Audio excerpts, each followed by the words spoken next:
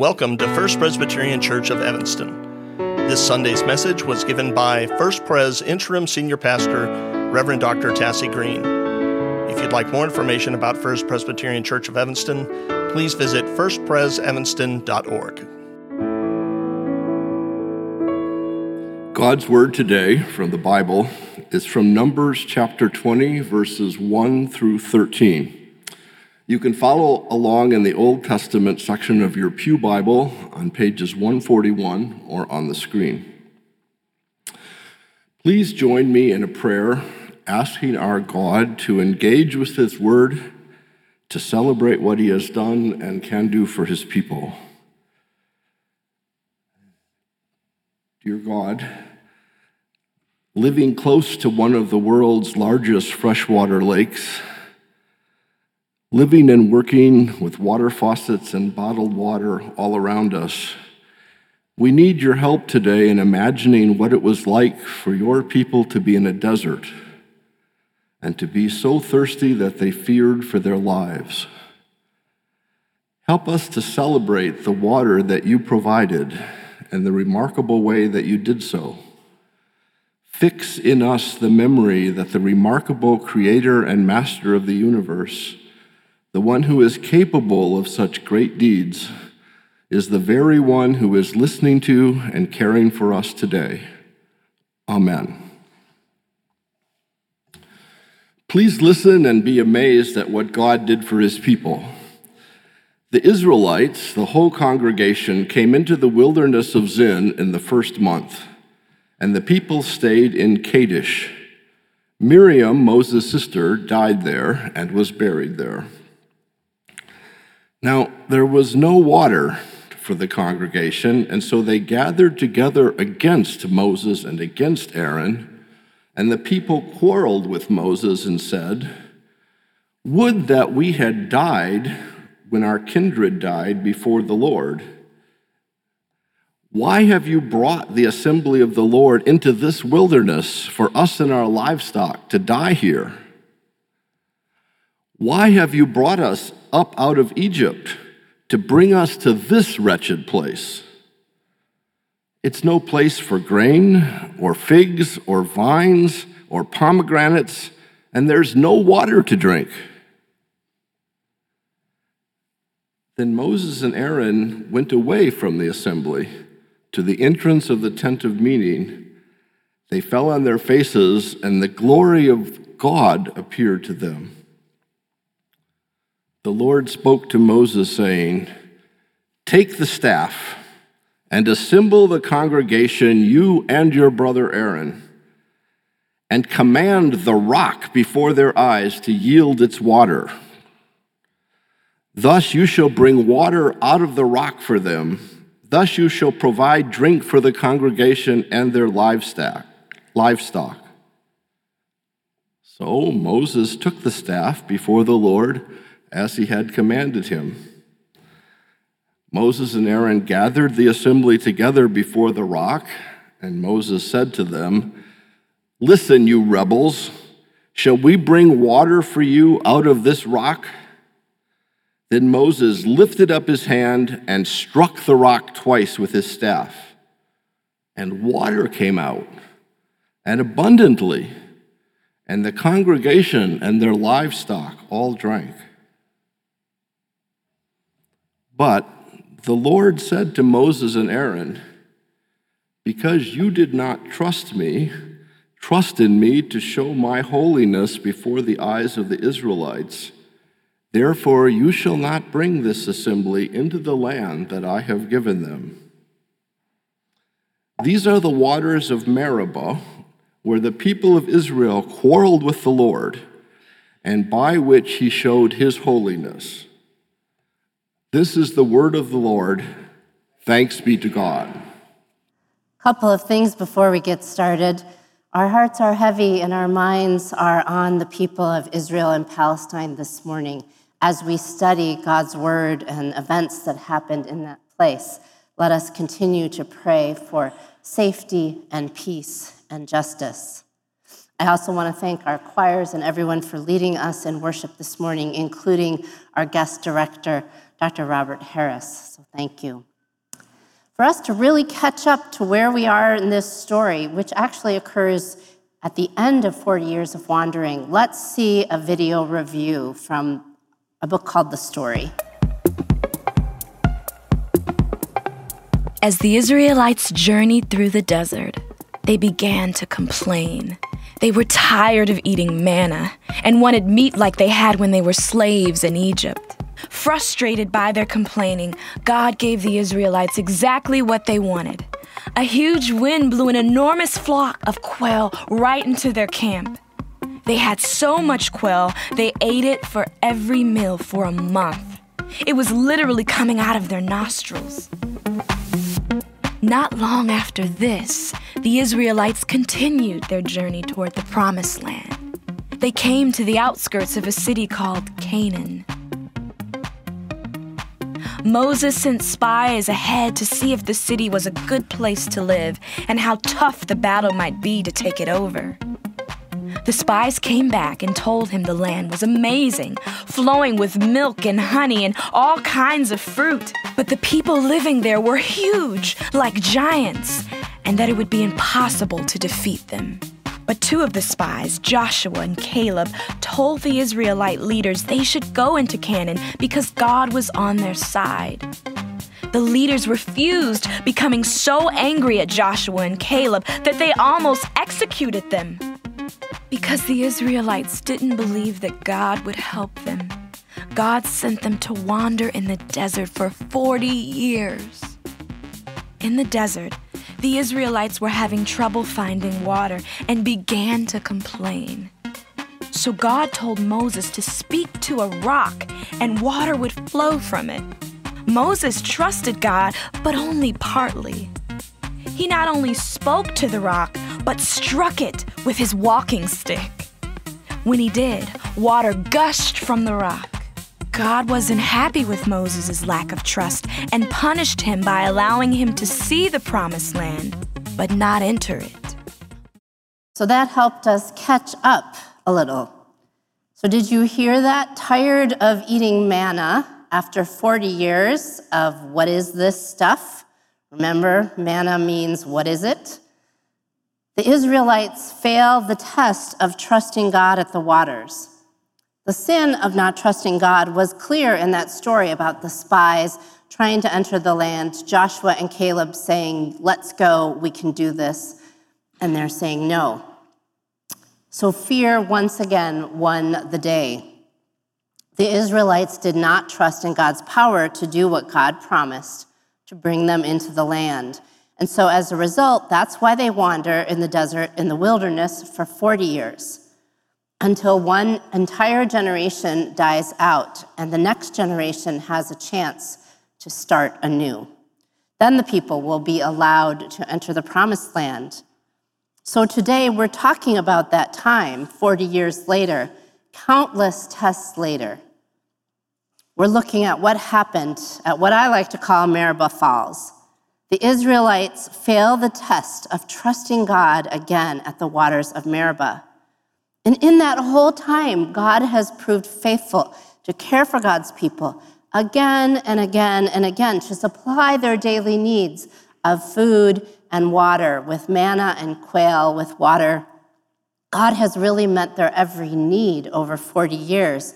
And our story has shifted from the book of Exodus into the book of Numbers. One of the differences in the book of Numbers is that there is this whining narrative. The people keep whining. Remember, we talked a little bit about grumbling and whining last week. Every time the journey gets hard, the people whine. I'm dating myself, but some of you boomers and others might remember an old Saturday Night Live skit with Doug and Wendy Whiner, who whine everywhere they go. Whine, whine, whine. The people get in trouble with God and they're punished because God is insistent that they push against their natural inclination and learn to trust God. God knows they need it. God basically says, no whiners allowed, we're moving forward. Or maybe, as it appeared, moving in circles around the wilderness of Zin. Despite their 40 years of whining, God keeps meeting their needs and showing that God cares, trying to build their trust in God.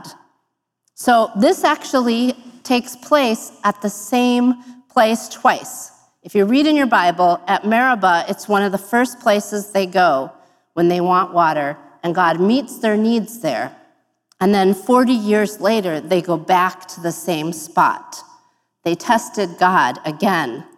So Numbers 20, verse 5 is the same scenario. But the difference this time is the people were actually thirsty. They weren't just fearful. They're in a desert. They've been wandering. There really was no water there. They have a legit need that God plans to meet. God is not angry with the people. But Moses trusted God, but only partly. This is what we learn. And we learn that Moses had clear directions from God, and he followed them only partly. Moses assembled the people, took the staff of God's power, the one that he had used in the plagues and to cross the Red Sea. But we learn here that Moses is the one with anger issues at this time. I have found this story so fascinating that I have studied it time and time again, beginning with a class in seminary over in the wilderness of Zin called Geography of the Bible. I'll show you a picture in a moment. But I've wondered, what is all this about? The consequences are so big. What's the story? If we listen closely, we realize that Moses is the one with real anger issues this time. In verse 10, he said, "Listen, you rebels, must we bring water for you out of this rock?" It's a leadership issue. Moses was not sensitive to the genuine needs of the people. He calls them rebels, but in this case, he's the rebel. Sometimes this probably happens in our families. My kids, who are now grown, like to decide on week by week whether it's my husband or I that are the problem child that week, right? Sometimes it's not just the kiddos who have the tantrums. But here's where Moses goes off script, having a tantrum. He says, must we, Moses is claiming the credit, must we do this miracle? The miracle that God had promised them to do. Moses had clear directions from God, and Moses followed them only partly, and he was only supposed to wave his staff in the direction of the rock. He had clear directions from God about that. He followed them only partly. What's the big deal? See, Moses was not supposed to whack it dramatically, and certainly not twice. Not take over God's miracle, angry with the people and claiming God's power versus speaking to it. Moses was showboating. He was making a big display. Let's talk about this. Do you remember Moses' backstory? After he was saved and raised by Pharaoh's daughter, after he killed an Egyptian and fled to Midian, he became a shepherd. And he was a shepherd for many years. Now, while I was in the wilderness of Zin, I learned that there is a shepherd's trick. You see, these are crumbly limestone walls, sandstone walls, I think, actually, and there is water trapped in them. You can actually see it because in random places, there are shrubs where you would think there would only be rock. And also, there are streaks of green moss running down the sides of the cliff. And there's a shepherd's trick that they would know the right place to strike the rock and get water released for their sheep. This is also amazing because this is how God prepared Moses to lead God's people through this somewhat surprising detour into Midian. Moses learned this. But you see, in this instant, God did not want Moses to use the desert trick. He had done it for them before, 40 years ago. God said, go for it then. That was his instruction at that time, strike the rock. This time, God had in mind a much, much bigger miracle. See, at any moment, there could be severe rains and a flash flood. There was one place where we were evacuated because they were worried that there would be a flash flood. That was not what the people were experiencing. They were so dry and thirsty. But here you can see in the pictures no, this isn't the image I thought it would be. It's it's one more that has some bushes in the front. See if you can look for that. I'm not sure where this one came from. In any case, we'll see it in a moment. I know it's put in later. Okay, so here's what happens.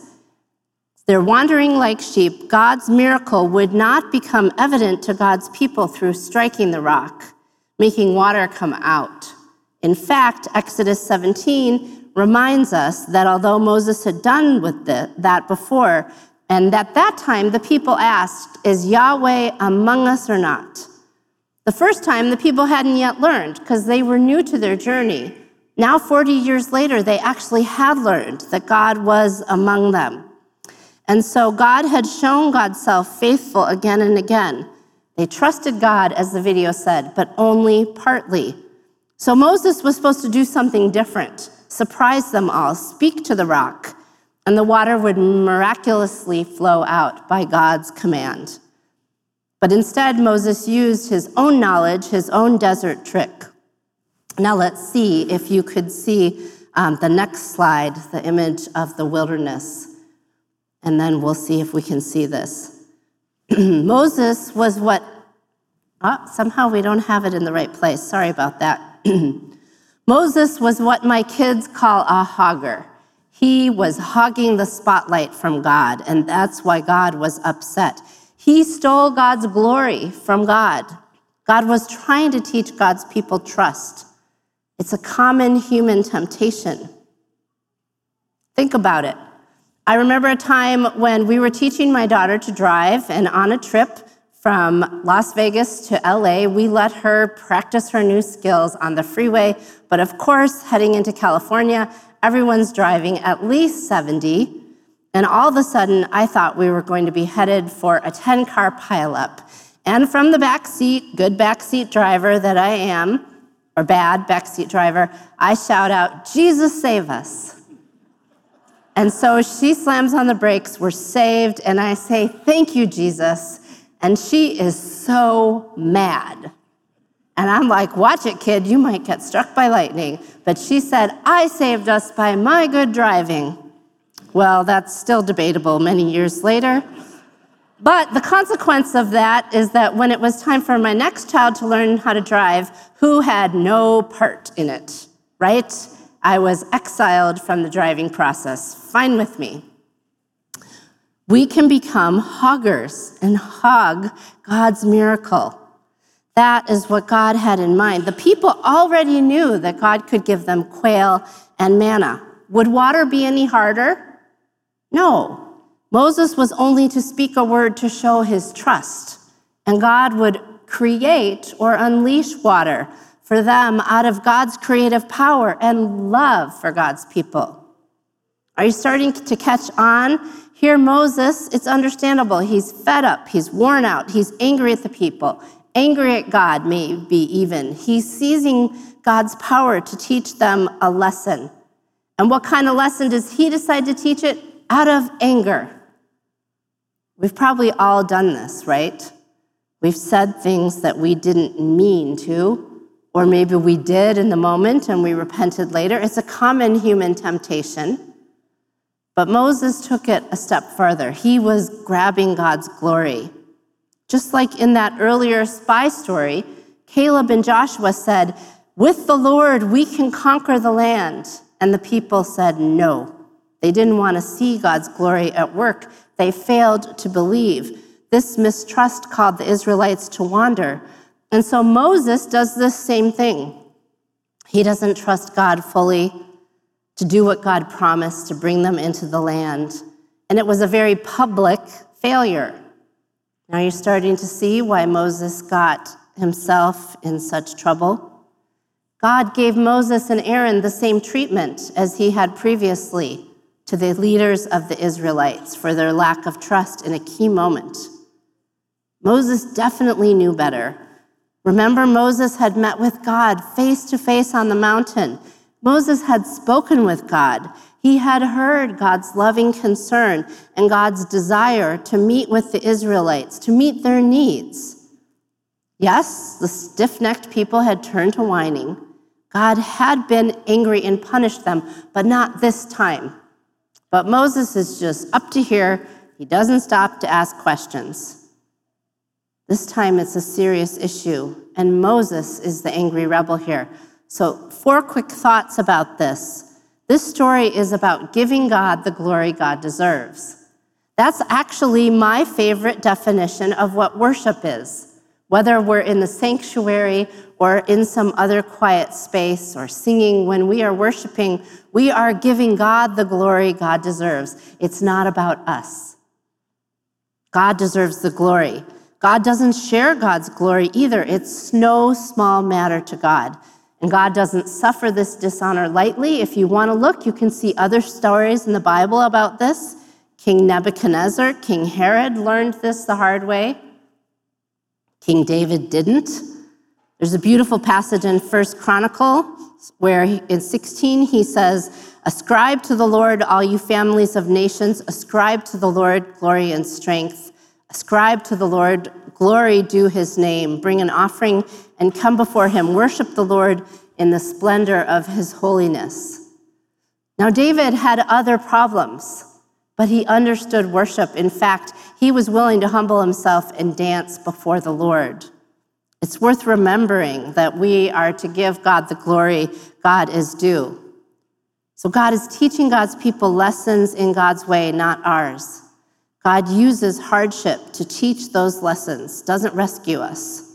We have to go through it and out the other side in the wilderness, through the hunger and thirst to learn. Deliverance comes not in being removed from our wilderness. Psalm 23 says, "A table is spread in the presence of the enemy." There's a gift of water where only rocks abound. There's a gift of healing where the pain doesn't end. There is a movement from death to life within the experience of wilderness, of God-forsakenness. Death is transformed into life within a very scary, death-filled context. That's how God works. Only in the wilderness do we see that God shapes the character of God by God's character, shapes the people right in the middle of death and life. God shapes them by showing that God is patient, slow to anger, and abounding in mercy and love, as the scriptures tell us over and over again. Because only in the wilderness could those people and we sometimes see that God, who God really is, to see God's glory in full view, in a place where they're paying attention because everything else is stripped away. Maybe this sounds familiar to you. You've had this kind of experience or are going through it right now. And that's why God does not want Moses to get in the way of God's plan and love for God's people. That's why God doesn't want us to get in the way of what God is doing in someone else's life, unless God speaks to us and says, help. Sometimes God needs to help people go through it. God teaches God's people and God's church God's lessons in surprising ways. God lets us experience hardship and wilderness times and trials. Someone I've quoted before, Gil Rendell, explains that even in the church, there's twin pillars of every organization: purpose and relationships. And for those who feel in this time that we might be wandering in the wilderness as a church, any church who is trying to change and revive, we have to be willing to shift the balance from our natural desire for comfort, for what feels familiar and uplifting to us, for our desire to have all the relationships as they've been. We have to go away from an emphasis on our own needs being met and our clinging to survival towards God's purpose to revive us. God can open a new source of living water for us and for others to drink through connections, through relationships. But our big question must be now, not are people being satisfied? Is everyone happy? but our people's lives being changed. So what is God's next challenge for us that we might give God the glory? It's a refocus on God's purpose and God's ways.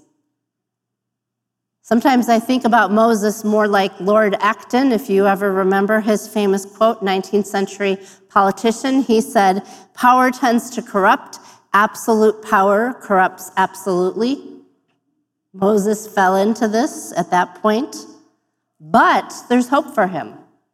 As Moses nears the end of his life as a leader, he has led well, even in the wilderness. Even though he tries to steal the power and glory for God, showing his own plan, not God's, God knows that it's hard to find balance as a leader, to figure out what's our responsibility, what's God's, what am I supposed to do here? As parents, we often struggle with this. If you're a strong leader, you might struggle with this. I've been told when my mom invited me to pray with her at age 4 to accept Jesus into my heart, she assured me that you could ask Jesus to do anything. And I popped out with saying, you could even ask Jesus to go to the store for you, but you'd still have to go yourself. And that sort of set the way for my whole lifelong struggle. Which parts do Jesus do and which parts do I do? We all have to sort that out in prayer. So here's Moses, even after years and years and years of inquiring from God what to do, how to meet the people's needs, Moses stumbles here. Here's actually a picture of maybe, this is by an artist, Swanson, who's actually Scandinavian and Mexican, of what maybe the scene was supposed to look like. Everybody happily coming to get water. Probably was what it looked like the first time. I love this image, strong and bold and cheerful. But it's not how it ended up because of Moses. As leaders, we fall into trouble when we fail to discern God's will, when we fall into sin. Even the disciple Peter did so. You know it. He was once called the Rock, the founder of the church. But when Jesus told Peter that he would soon die, Peter said, "No, never, Lord." And what does Jesus say? "Get behind me, Satan." Pretty strong words for his right-hand man.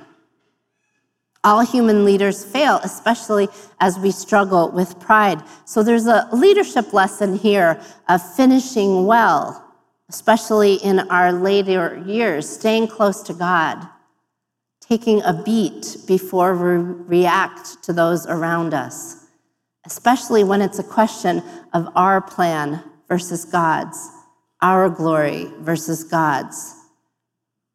Our psalm that we read at the beginning, or actually it wasn't a psalm, it's from Deuteronomy, shows us that Moses knew God is the only true rock, the only one who deserves our faith and our trust in the glory. So Moses does repent and change. That's from Exodus 32, I believe, and again in Deuteronomy. So it's a question for us to ponder. After we stumble, after we sin, how can we grow? We hear this in Moses' call to worship. He has repented. He said, "I will proclaim the name of the Lord, praise the greatness of our God. He is the rock, his works are perfect, all his ways are just. A faithful God who does no wrong, upright and just is he." So there's our hint. Change begins with repentance, giving God the glory. And we can do that too. To close, an author says this story shows us that God cares deeply for each of us and helps us move from places of fear and doubt and sin to praise God, to find new places of trust. God provides for us, God reveals God's self to us, and God asks us to trust even when the good provision doesn't come as quickly or in the form that we like or expected.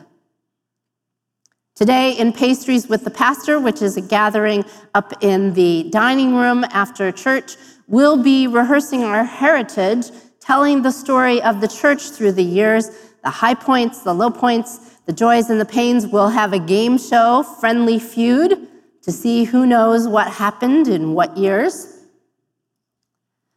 This is why we rehearse stories, to remember how God has acted in the past, and God is ready and willing to act today and to act again and again in this place and through each of you into this town.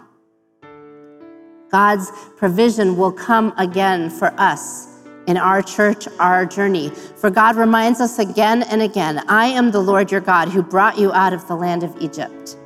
Amen.